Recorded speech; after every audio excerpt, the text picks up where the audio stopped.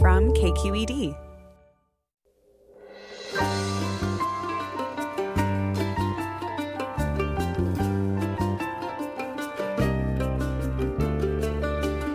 From KQED Public Radio in San Francisco, I'm Michael Krasny. Are schools ready to reopen? The American Academy of Pediatrics said this week that continuing remote learning could cause more harm than good. They say that social isolation could cause further learning loss and cite that transmission of coronavirus by children is fairly uncommon.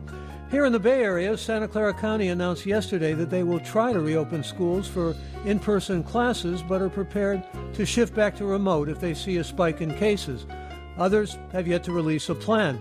We'll hear from a panel of experts about what K-12 schools are planning to do this fall and what it means for you. That's next after this news.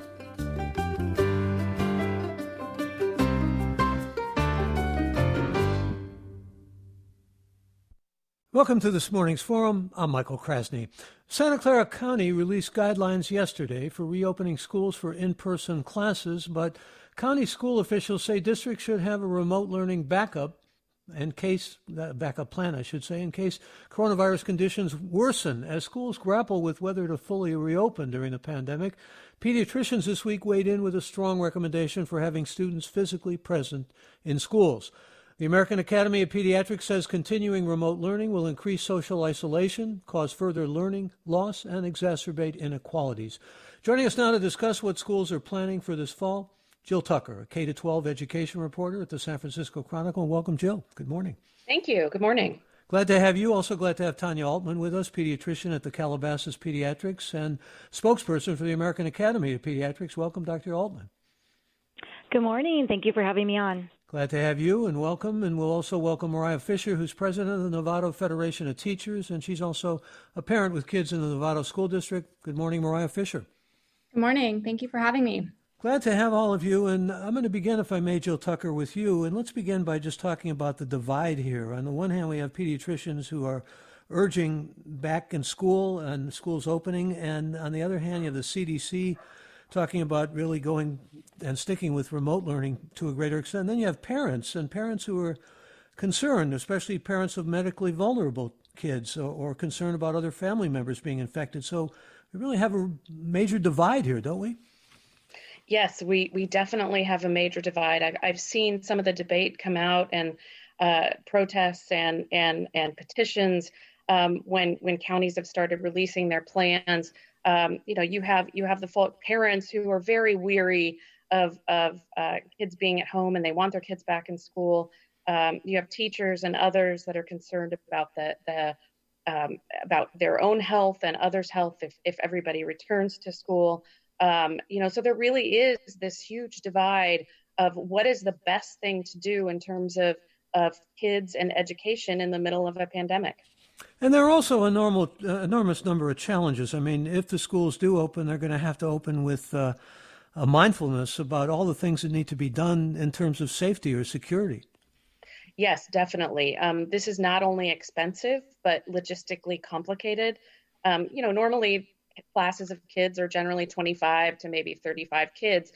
Trying to space desks 6 feet apart or put dividers in between kids in the classrooms, as some county plans have recommended, if they can't space students, is difficult. I mean, schools start in 2 months or so for many districts. And so trying to figure out what is the best plan and then implement that will be very difficult in this shortened time frame. And as we're seeing cases increase across California and across the country, it's throwing a curveball to schools and counties as they try to figure out how to open up.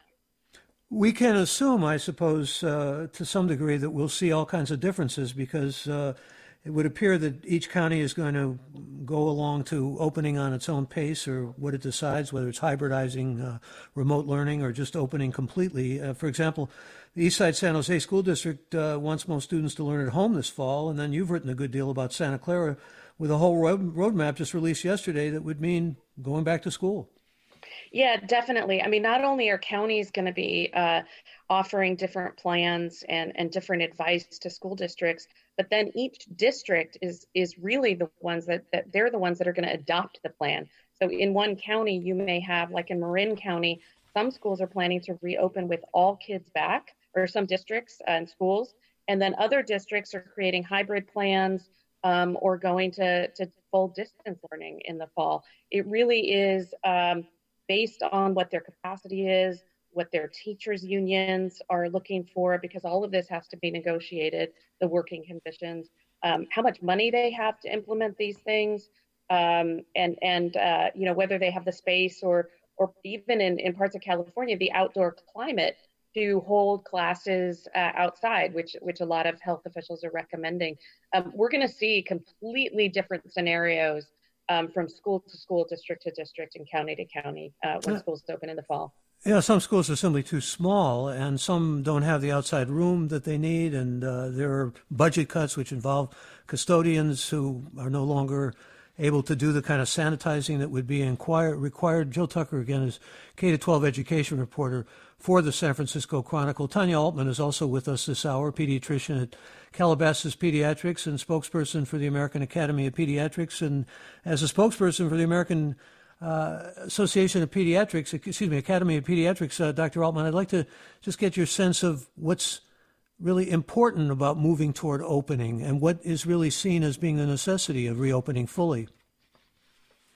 Sure. Well, I do think that, all of the points that Jill brought up are valid, and it is going to vary from area to area. I'm a school physician down in Southern California and work with and advise many schools down here. And it's really going to be school leaders, local public health officials, and parents working together to ensure the safety for children, teachers, and staff. And each plan is going to need to be flexible and ready to switch gears based on the community's prevalence. So even the schools that are starting in person fully may need to be able to switch to remote learning, if we see the numbers go up. And so I think these are all very, valid issues. As a pediatrician, though, we have seen some of the negative impacts of the kids who have been home since March. And again, it's not every community across the country. It does vary depending on areas that the kids live in. But for many, being in remote school just simply isn't a healthy option for them and their families. And so I think to the extent that we can all work together to get kids back to school as much as possible, that would really be best. And if you look at the American Academy of Pediatrics plans or guidelines that just came out, there are really a lot of examples. So, for instance, desks don't need to be 6 feet apart. If you look at the data of desks 3 feet apart, which are the WHO guidelines and what they use in many countries around the world, as long as kids are wearing masks, it's virtually the same. Masks with 3 feet is the same as 6 feet. So for older kids, middle school, high school, I think that is much more feasible. And when I've mapped out classrooms throughout Southern California, it makes a huge difference if you're talking about 3 feet or 6 feet. There also is a difference between lower grade students because they're perhaps less accessible or less vulnerable, I should say, to the infection, fewer than 2% under 18, according to CDC, and possibly even less transmissible. But we're also seeing a lot of concern, and I wanted to ask you about this specifically, about the uncertainty with respect to multisystem inflammatory syndrome, also very similar in many physicians' minds to Kawasaki disease. This is at the point of kind of low numbers now, but it's a rare disease, but it's a disease that could proliferate and gets much stronger in numbers. Yeah, so you're right. We are seeing that COVID-19 appears to behave differently in children and teens, when compared with other respiratory viruses such as RSV and flu that we do see outbreaks, in classrooms throughout the state every winter. And although, there's still much to learn, the evidence does show that kids and teens are less likely to have symptoms or severe disease. They are less likely to become infected and spread infection. I think these are also, very important points when we're looking at getting kids back to the classroom.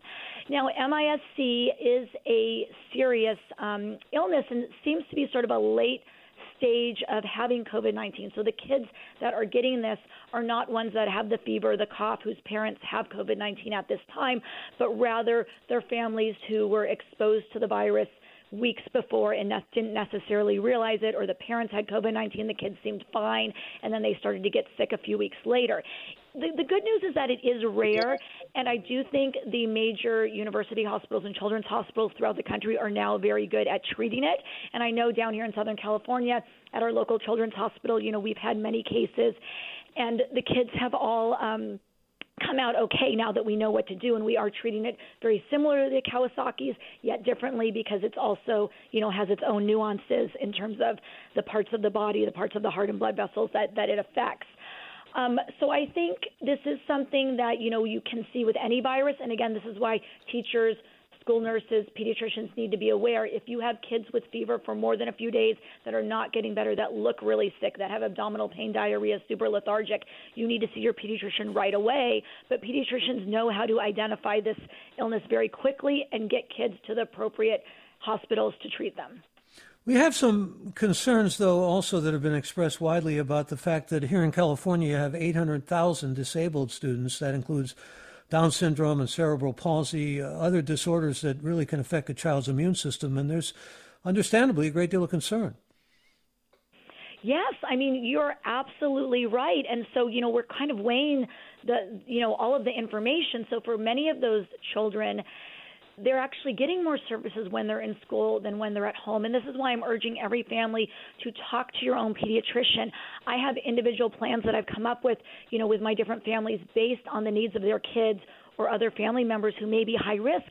And there's some kids that I'm saying, even though your child has asthma, even though your child has, this syndrome or CP, as you mentioned, I do think that they will do okay being back in school, and these are the benefits of the services that they get while they're in school. And there's others where I'm saying, Mom, you're home. You don't have to go to work. You've been doing a great job of supporting your child. Why don't you just keep them home for another 6 months? And this is why we do need a variety of options. But a lot of families throughout California aren't able to stay home with their kids. And I think that's something that, we also have to take into account. And in some ways that might make things, more feasible if you have a portion of the population who wants to be home and homeschool their kids through a local school district. And the others really want their kids to be there in person, because that would naturally just shrink the class size and make it a little bit easier to cohort kids, space them out, and use all the hand washing, disinfecting techniques that we know will decrease viral spread. And this is really why there just can't be a one-size-fits-all approach. This isn't a linear math equation. It is going to vary so much based on city to city, school to school, and what's feasible. Yeah, and I thank you for mentioning the equity issue, because I think it's very important. There are parents who simply don't have the resources to continue homeschooling. And that brings me to Mariah Fisher, who, again, is president of the Novato Federation of Teachers and also a parent with kids in that district. And there's a sense that Marin is moving toward, actually just yesterday released a plan, and there's been a strong response to the guidelines of the AAP. Where do things stand now? Are you thinking about maybe some kind of hybridization or phasing things in, Mariah? I wish. No, in Novato, we are not looking at any sort of phase in, which kind of hits the nail on the head when I think about what I would like for my students and for my children. Unfortunately, Novato is looking at a budget cut this year of almost $2.5 million. And we're talking about, the logistics and the expense are very real for us. I try to envision what it looks like. I teach middle school. My campus has about 600 students on it. And August 20th, when that door opens, 600 students rolling in, a third of which have never been on campus before as new sixth graders. And what it's going to look like and how it's going to be safe, and if really opening the floodgates on day one is the best plan. And I really don't think it is. I think the entire world has gone with a phase opening, and I'm concerned that we're not going that route. We're looking at 25 students per cohort. As a middle school teacher, I would see 3 cohorts a day. So that's 75 students a day, with a total of 150 students in a 48-hour period. That deeply concerns me, especially since I have 3 children who will have their own numbers, and I've done the math, and that means that my family is going to be exposed to 500 students. And that really worries me. I understand your worry, and certainly I understand your concern about one size not fitting all, but didn't Marin Superintendent Mary Jane Burke say there's flexibility for each district? She did, and Novato is not really playing with flexibility. They're following her guidelines pretty straight lined. And, Novato is funded per student per day. We are funded differently than a huge portion of Marin, and the budget is always an issue. And for our teachers and our certificated staff, on a normal year, my garbage in my classroom is emptied every other day because of budget cuts. And so, fast forward when we open my doors in 7 weeks, I'm supposed to have the confidence that, we're tripling, quadrupling this sanitation. And I love our classified staff. It's not on them that, my garbage is being emptied every other day. It's a budget cut. And, I'm very worried about the logistics. I'm very worried about the safety. And I'm worried about the students walk on campus and a week later, we go back into crisis learning. March through June was not distance learning. It was crisis learning. We didn't know what we were doing. We had 48 hours to figure it out. And, with distance learning now, 90% of what I did, I would do differently. And, I really worry about, 5 days a week for 7,000 children in Novato starting on August 20th, when we still, can't have any sort of sense of normalcy, is very concerning. I can certainly understand and empathize with your concern. I should also lay out a little bit what the Marin guidelines call for. They call for schools to return to in-classroom instruction 5 days a week using antiviral safeguards such as masks and physical distancing, daily health screenings, and regular school building cleanings. Is there some kind of compromise here, Dr. Altman? Let me go back to you, Tanya Altman. Thank you. I wanted to mention, and I totally understand how you talked about, being exposed to 150 students a day. But I do want to mention to everybody a little bit about contact tracing and what the guidelines are for transmission. So when somebody does test positive with COVID-19, you go back and you contact trace everyone that person has been in contact with for 48 hours. And close contact means within 6 feet for more than 15 minutes.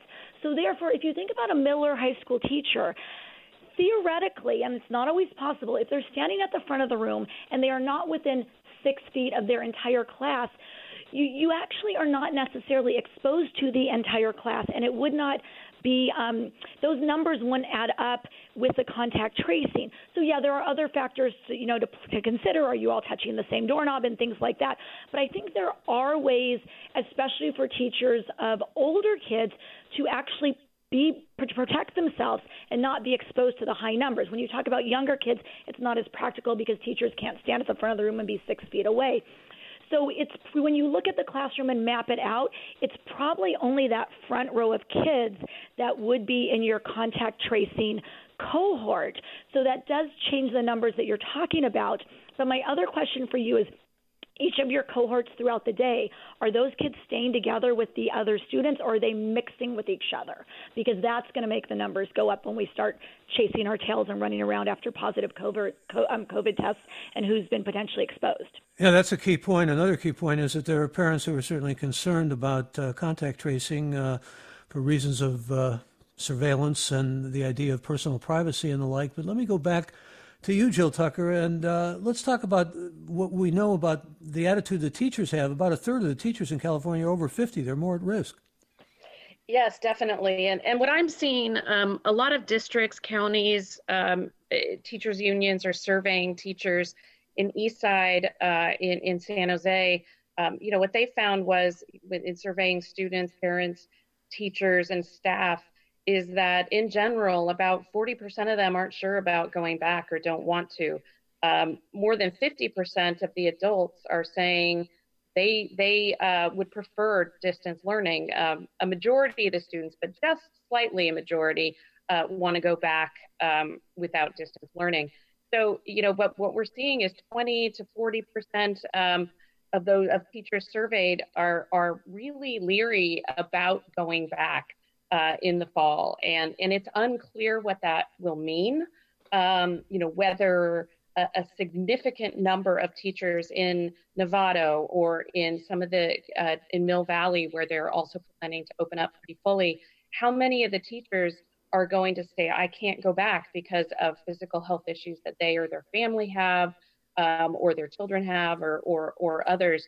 And it's really unclear at this point how many teachers will be willing to go back and stand in front of that classroom of middle schoolers, 100 every 48 hours or more. And we just don't know that yet. So it really, a big question that I have is, for the districts that are planning on fully reopening, are they going to be able to do that with the staff that will come back? I mean, also custodians and office staff and others, as you said, with an aging population of teachers, those over 50, those over 60, will they come back?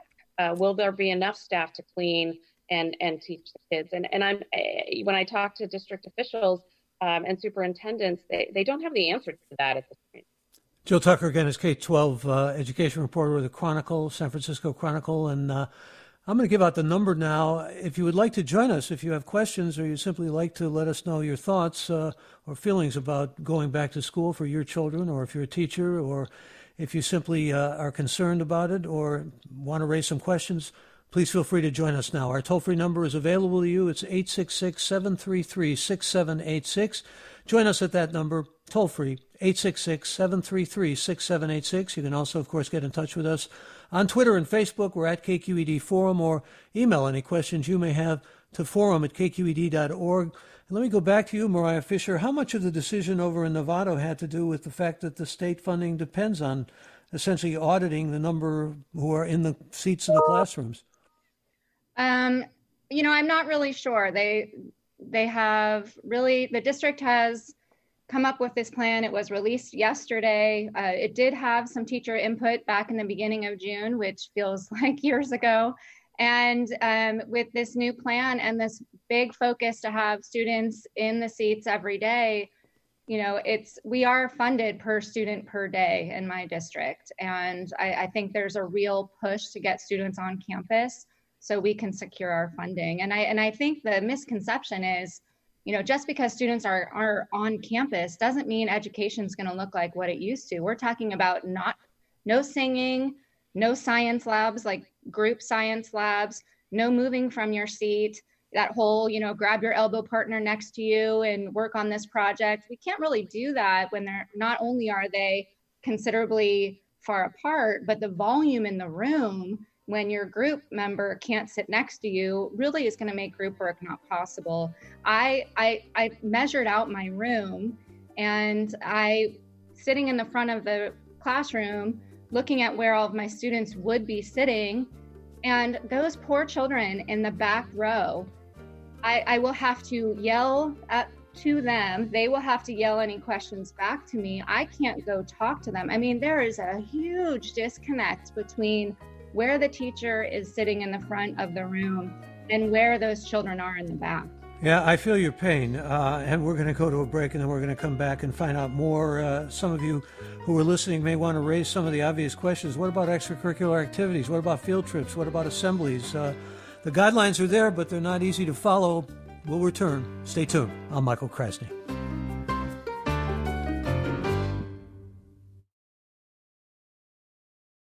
This is Forum. I'm Michael Krasny. The American Academy of Pediatrics has put out guidelines and pretty strongly urged schools to reopen, and pretty much decided that remote learning is meaningfully associated with learning loss. In fact, they cite a good deal of research along those lines, as well as increased social isolation. And they claim that it breeds serious social and emotional and health issues and hits particularly black and brown populations the worst, and actually harms the disabled. So they cite a great deal of data and certainly support for the idea that schools should be open, that they're fundamentally tied to development and academic progress. But you heard some of the arguments that are of concern with opening too soon, and certainly those arguments seem to be habitually among many professionals who are in the classroom, teachers, principals, and so forth. You may want to weigh in here, and if you do, I invite you to join us at our toll-free number. It's 866-733-6786. Number again for your calls, 866-733-6786, or get in touch on Twitter and Facebook. We're at KQED Forum, or email any questions you might have, or concerns to the forum at kqed.org. And let's begin with Tim as our first caller. Tim, join us. You're on the air. Hi, good morning. Thank you all for a great conversation. I'm a dual income household. My wife and I are both essential workers, and as our district is wrestling with the balance of safety and education, I can't help but think that how are parents supposed to handle cohorts? And if you only send your child to a half day of school, what is childcare options out there, and how does that stay safe? And then the disconnectedness between school district policy decisions and having multiple solutions for families. Some families can stay home with their kids, and some can't, like we can't. You raised some, I think, elemental and, if I dare say so, essential questions here. And let me go to you, Jill Tucker, spread some light on what Tim has raised for our concern. Yes, I think that this is an issue that districts are trying to consider to provide some flexibility, not only for teachers and staff, but families, because you're going to have some families that do not want to send their children to school for health reasons. So pretty much all districts are going to have a distance-only plan available. And then, it's a little harder to plan for families that need that are essential workers that go to work. A lot of these are low-income families that are in the service industry that don't have any other child care options and are really struggling. It's one of those things that districts are trying to consider. I think that a lot of districts, based on recommendations from physicians and health officials, are to try to get the elementary school kids back because they do have lower rates of infection. They believe lower rates of transmission. And those are the kids who need supervision and things like that. And that the middle school and high school kids, there's a little more flexibility in terms of distance learning. But ultimately, the issue is, regardless of whether they have flexibility in plans for kids to be on campus or not, I do think at a lot of times throughout the year, we're going to see cohorts having to stay home to quarantine. We're going to see entire schools closing or districts closing down because of case counts.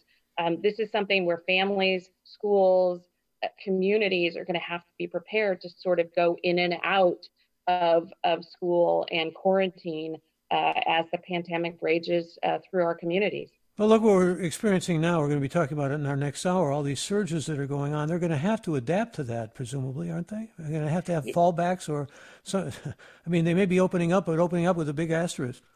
Yes, definitely. And I think some districts are planning for that. San Mateo High School District, they have a phase plan of phase 1 through 5, 1 being complete distance learning, 5 where all the kids are back. Phase 2, they're talking about starting at phase 2, where you have children with higher needs, maybe special education students and others back on campus, but most other kids still in distance learning. But they are reopening campuses so kids can come in and do the work in cafeterias because they need Wi-Fi or other types of things. So they're trying to think creatively about how to get kids on campus, how to accommodate the needs of all families. But that district, for example, has flexibility to go up and down the scale. Other districts where they're fully reopening, they would have to either quarantine cohorts, or if the county advises for them to shut down entirely, it's kind of an on or off switch, right? Rather than the dimmer that the governor talked about. So really, you're seeing a lot of different ideas come out of districts. Some are super creative. Others are really kind of leaning one way or the other, fully distanced or fully reopened. But everybody, including Santa Clara County, basically urged every district to have a plan to reopen and bring kids back, and a plan to do distance learning. So there's so many unknowns right now. Indeed, and I'm going to bring another caller on with us. Brian joins us from Mill Valley. Brian, welcome.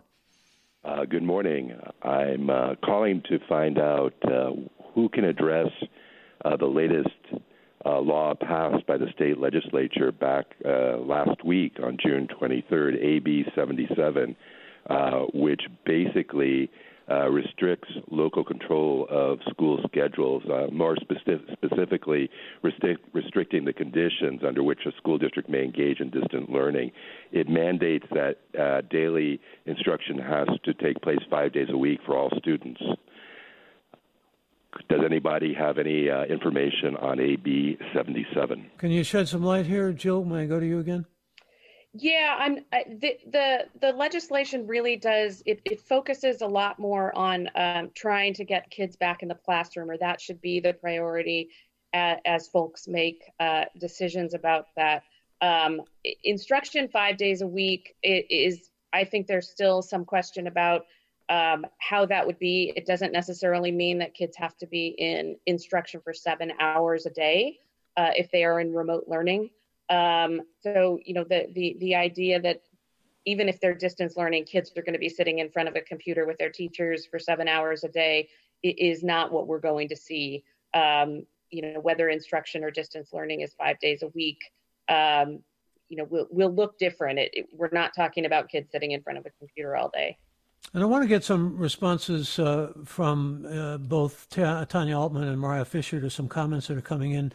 Let me go first to you, Mariah Fisher. This kind of echoes and dovetails in some ways with comments we've heard from you this morning. This is Kristen, who writes, as a high school teacher, I usually see up to 168 students per day. My district does not have a plan yet. I'm very concerned about how we can open safely, let alone thinking about emergency drills or evacuating for emergencies. I want to meet the students in person, but it needs to be done very conscientiously. And that pretty much sums up a lot of your concerns, doesn't it? It does. I think there are so many unanswered questions, and part of the stress factor for teachers is right now we are on our unpaid leave for the summer. And so all of this worry and anxiety and wondering and, kind of all-consuming thoughts about work is during this time where we're unpaid and we're trying to really respect our own personal boundaries. In Nevada, we have 3 days of paid time before we start work. And, we really need more than that. And, I think same to this teacher with her concerns, there are so many unanswered questions. It goes back to the logistics. And, again, with the budget, the school districts don't have the means to say, we're going to have you all come a week before school starts so we can talk about these logistics, lift your anxiety, answer your questions, run through some scenarios where we have our students come. Let's really break down what a fire drill looks like now with these restrictions, where usually we just get an email and say there's a fire drill tomorrow. So, there are so many unanswered questions, and we're not at the table helping to find the answers. And that really is where the problem is. We are the ones in the classroom. We need to be at the table helping to answer these questions, and we're not. Mariah Fisher is president of the Nevada Federation of Teachers.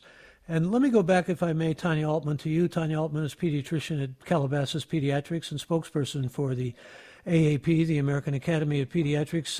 Getting a lot of comments along these lines, and I'd like to get your response, Dr. Altman. Brett writes, for example, kids returning to school this fall is not a good idea. Kids are not going to social distance, and they are not going to keep their masks on. And Amelia says the representative of the American Academy of Pediatrics said the teachers are only really susceptible to their first row of students in the class, and that they will be safe if they can stand 6 feet away from their students. How many maps do we need to have them see in a church, restaurant, bus, etc., where a huge spread out group got sick from one person? Dr. Altman? So, I think there's a few important questions there. First of all, I urge everybody to take the Coursera Johns Hopkins contact tracing course online. It's free. Anyone can get certified. And it's really interesting, and you learn a lot about how the disease transmits. And, I'm not saying there isn't any risk, and I agree with all of Mariah's concerns. And, I wish I could help there in your school district, but the districts that I'm, helping down here, we do have teachers involved in, in making the guidelines and the plans that they want to see. And so I know that every district is different. And so it is going to look different everywhere, as Jill mentioned. So that's sort of the first question. The other thing is, in California, we are very lucky. When I talk to schools on the East Coast, they can't do outdoor things. So we're having singing programs outdoors. Right now I'm overseeing summer camps and sports groups with young kids that are wearing masks and are distancing outside, and they're having a great time, and they are following directions.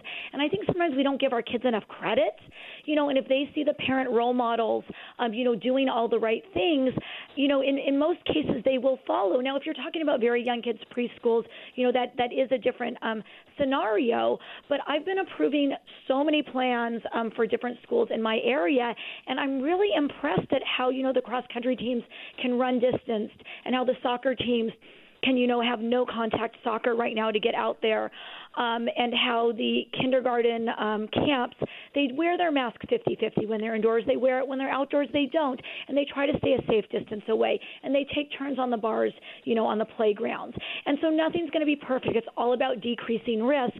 And as a parent, if you're concerned, you do have the option to keep your kids home, but we know from surveying families across the country that's just not an option for everyone.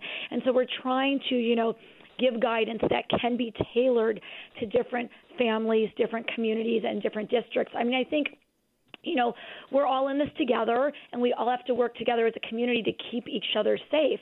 And so education is also so important, to let families know, if you're part of our school, if you're part of our area, this is really what we expect you to be doing on weekends and at nights. We need everybody to play a role in keeping our community safe. I know Dr. Fauci talked about this yesterday, and I know it doesn't always work this way in the United States, but we really need to stress the importance of our communities, that we are all in this together. When what family does will affect the others. And so I think that's hopefully going to be a benefit and something good that comes out of, at least many of the communities that I've been working with here in Southern California. If we can only spread that idea like the virus is spreading. I know. Let me just read a couple of tweets that are coming in here, because they're suggesting alternatives. Jill Tucker talked about a lot of creative ideas and ideas that have been put forward, and I simply want to get these in the mix. Michael tweets, for example, I don't see how schools can maintain spacing if every kid goes to school every day. Why not have kids attend in person on alternate days, 3 days one week and 2 days the next? And that's certainly been put forward. And here's another idea from Lottie, which has been put forward. She writes, teachers and students are indoors. This increases the chances of exposure, and 6 feet is not enough when people are talking. What about plexiglass shields in half-size classrooms, or splitting the students in two cohorts, to come in on different days? So I wanted to get those involved here, and let's get another caller on. Divya joins us. Divya, welcome. You're on the air.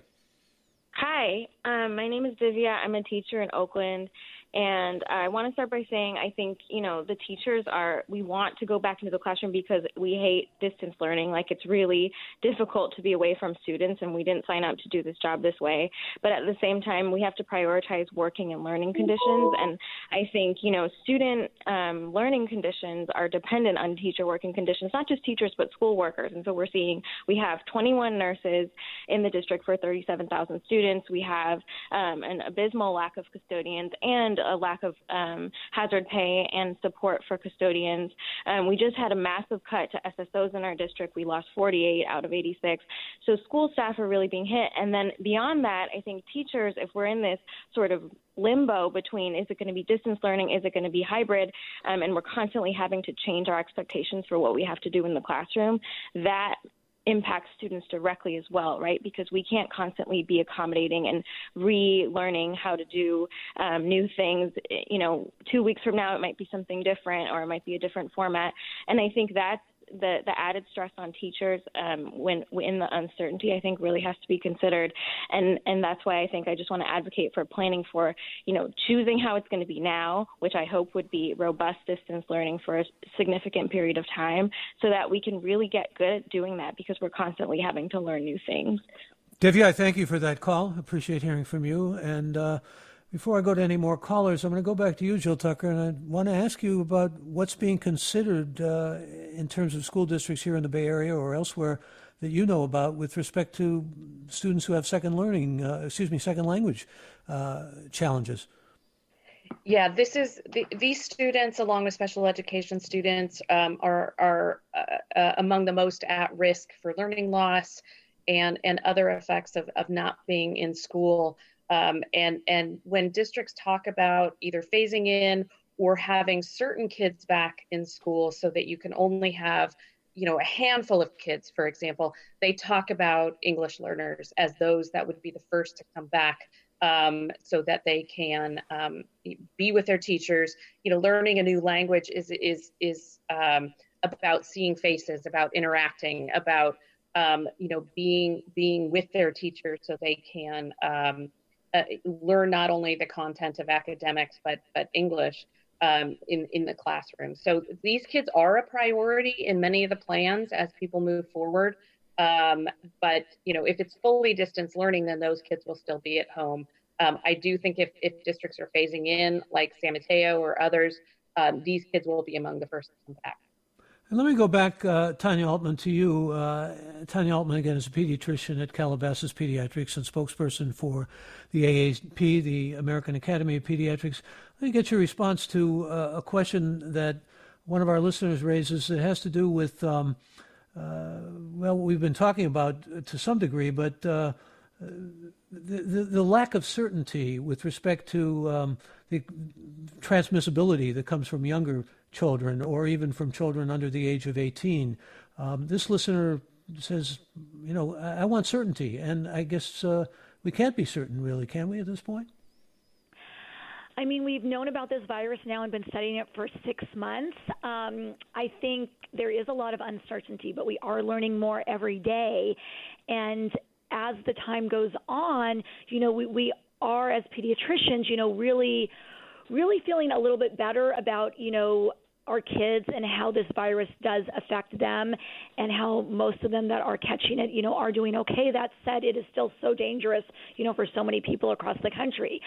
I think I'm so unfortunate that, that we are where we are right now in California, because if you go back 6 weeks ago, I was so optimistic and I was working 24/7 on all these back-to-school plans, and we were doing such a great job here with everyone staying home, and I was saying, I'm happy to stay home all summer if it means getting our kids back to school safely. As a pediatrician, that is my goal, to do what's best for the kids. And now with numbers the way they are, there is a lot of uncertainty, and we are going to need to be flexible. And I think, in some ways, as long as... And forgive me, the numbers are going up in California as we have to keep coming back to that. Yeah. Yeah, with the numbers are going up in California. I'm seeing it in my own practice. And luckily, all of my families that have it are doing okay. But it is something that I talk to my own kids about every day. I have a high schooler, a middle schooler, and a kindergartner coming up in the fall. And we talk about how, we don't know what's going to happen, but we're excited to learn, whether it's in the classroom or on the computer, and things that we can do differently, and, ways that we can still interact with our kids. And I think it's all about, managing expectations with your children and keeping their minds open and flexible. And the goal is really to keep kids interested and excited about learning, however that learning looks. I mean, ideally, yes, all kids should be back in the classroom, and that's sort of, I think, the goal, the green plan that most schools are going for, if you're doing like a green, yellow, orange, red, such as the schools that I was on a webinar with yesterday are doing, whereas green, everything open in a safe method. So that doesn't mean last year before COVID, but what green would look like this year, and red is completely virtual, and how we're going to fluctuate between all of them. Again, as Jill mentioned, prioritizing the kids that do need to be really on campus, whether it's because their parents both work, they're essential workers, or those kids, in order for them to learn and get their services, would be better suited to be on campus. And it's not easy. It's not going to be the same for everybody. And I think we all just need to be open-minded and flexible and do our best. I mean, this is really unprecedented times. And I wish I used to say this is temporary, and I mean, it's still temporary, but unfortunately we don't know, how temporary this is anymore. And I think we're talking about an entire school year now, and, not just a season. A lot of people have been saying recently they're getting used to quarantining, and nobody knows how long it's going to have to last if you're quarantined, or in many cases people can't even afford to be quarantined, but that's another story. I want to go back to Mariah, if I may, Mariah Fisher, who's with us as well. Get your response to a comment from a listener here, Mariah, who writes, echoing, I want to make sure I find the right comment here. As usual, this listener writes, the most powerful union in California gets their way, and our kids, the majority very low risk, are the victims. They are suffering in the meantime from depression, isolation, and extremely substandard or even non-existent education. Juniors and seniors aren't being allowed to return to campus in our district at all because teachers don't want to come back to work. You finding that in Nevada? Teachers not wanting to come back to work? No, I think that's where there's a huge misconception. And I was wanting to respond also to what Tanya said, that about the ideal is that we're all back. And I could not agree with that more. People think, and like this person who wrote in, that we don't want to go back. And we do, with every ounce of ourselves, want to be back in our classrooms. I have been a classroom teacher for 17 years.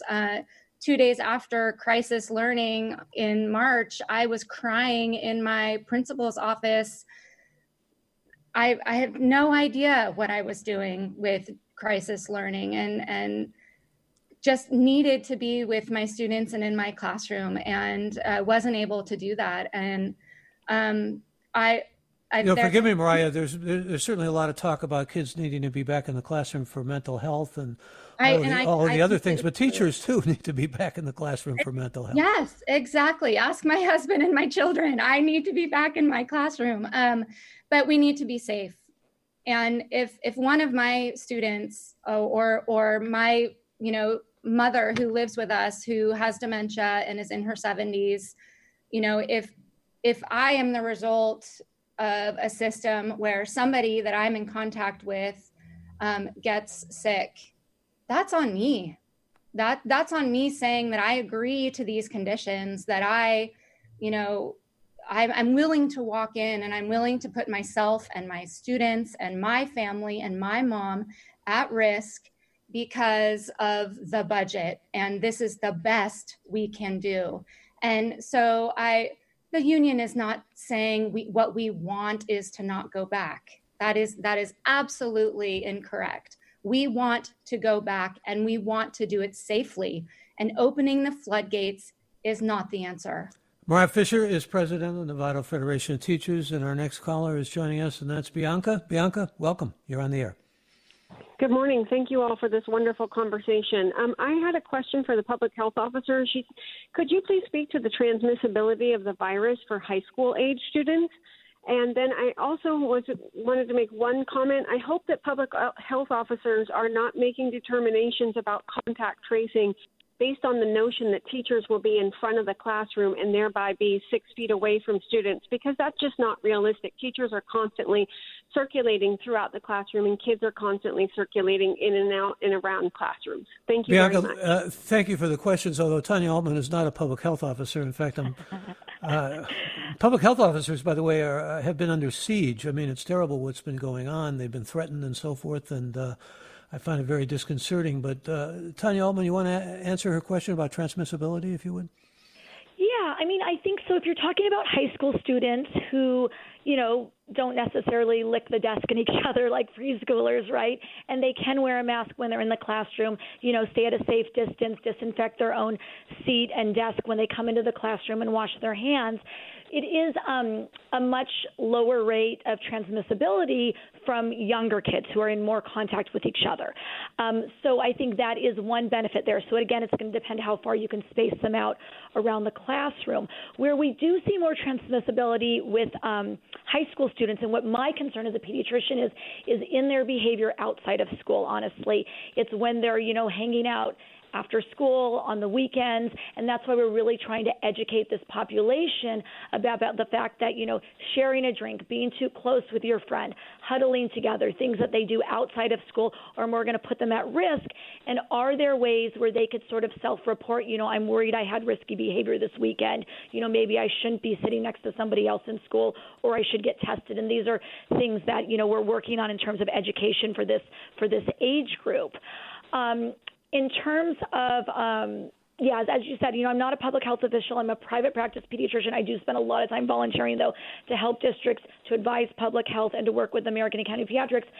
As a pediatrician, my goal is really just the health and safety of all of our kids, whether it's, how they learn, how they, stay safe, how they avoid getting sick, and then also everything that goes together for the family unit, and really trying to work with families to figure out what's best for them.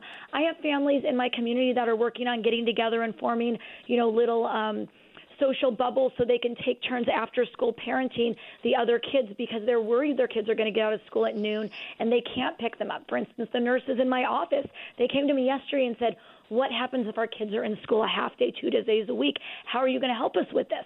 And so I'm looking to see, like, wow, can I have their kids in my classroom here? Is there, a college student that we can pay to watch the kids outside of the park? I mean, I think we're all working together to make this work for the health and safety of our kids. And it is, it's a big, complicated jigsaw puzzle here. So, I appreciate all of the advice you guys are giving.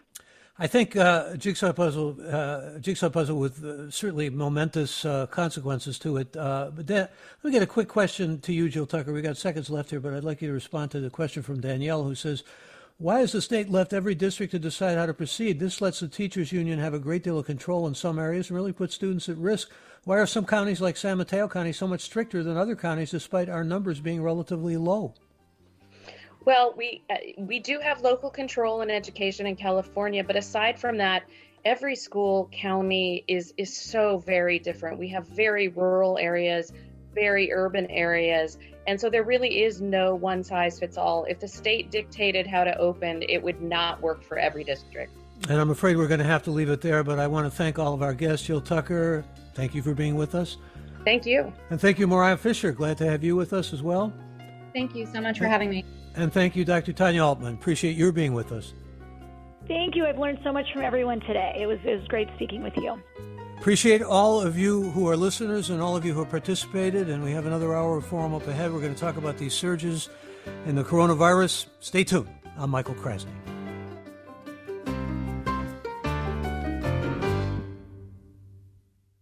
Funds for the production of Forum are provided by the members of KQED Public Radio and the Germanicos Foundation and the Generosity Foundation.